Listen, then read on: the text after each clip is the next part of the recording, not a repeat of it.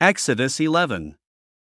Now the Lord had said to Moses, I will bring one more plague on Pharaoh and on Egypt. After that, he will let you go from here, and when he does, he will drive you out completely. Tell the people that men and women alike are to ask their neighbors for articles of silver and gold. The Lord made the Egyptians favorably disposed toward the people, and Moses himself was highly regarded in Egypt by Pharaoh's officials and by the people. So Moses said, This is what the Lord says, about midnight I will go throughout Egypt.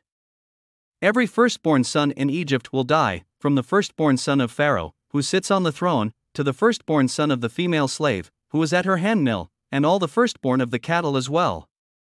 There will be loud wailing throughout Egypt, worse than there has ever been or ever will be again. But among the Israelites not a dog will bark at any person or animal.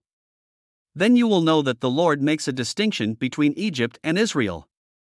All these officials of yours will come to me, bowing down before me and saying, Go, you and all the people who follow you. After that I will leave. Then Moses, hot with anger, left Pharaoh.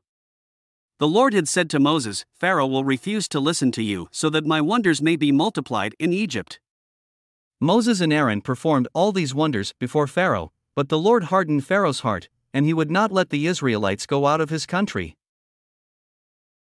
Thanks for listening to another chapter of the Bible.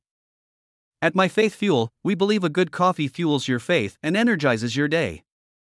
Please visit myfaithfuel.com to explore our delicious coffee blends. Part of each purchase goes to training worshipers around the world. Thanks for listening.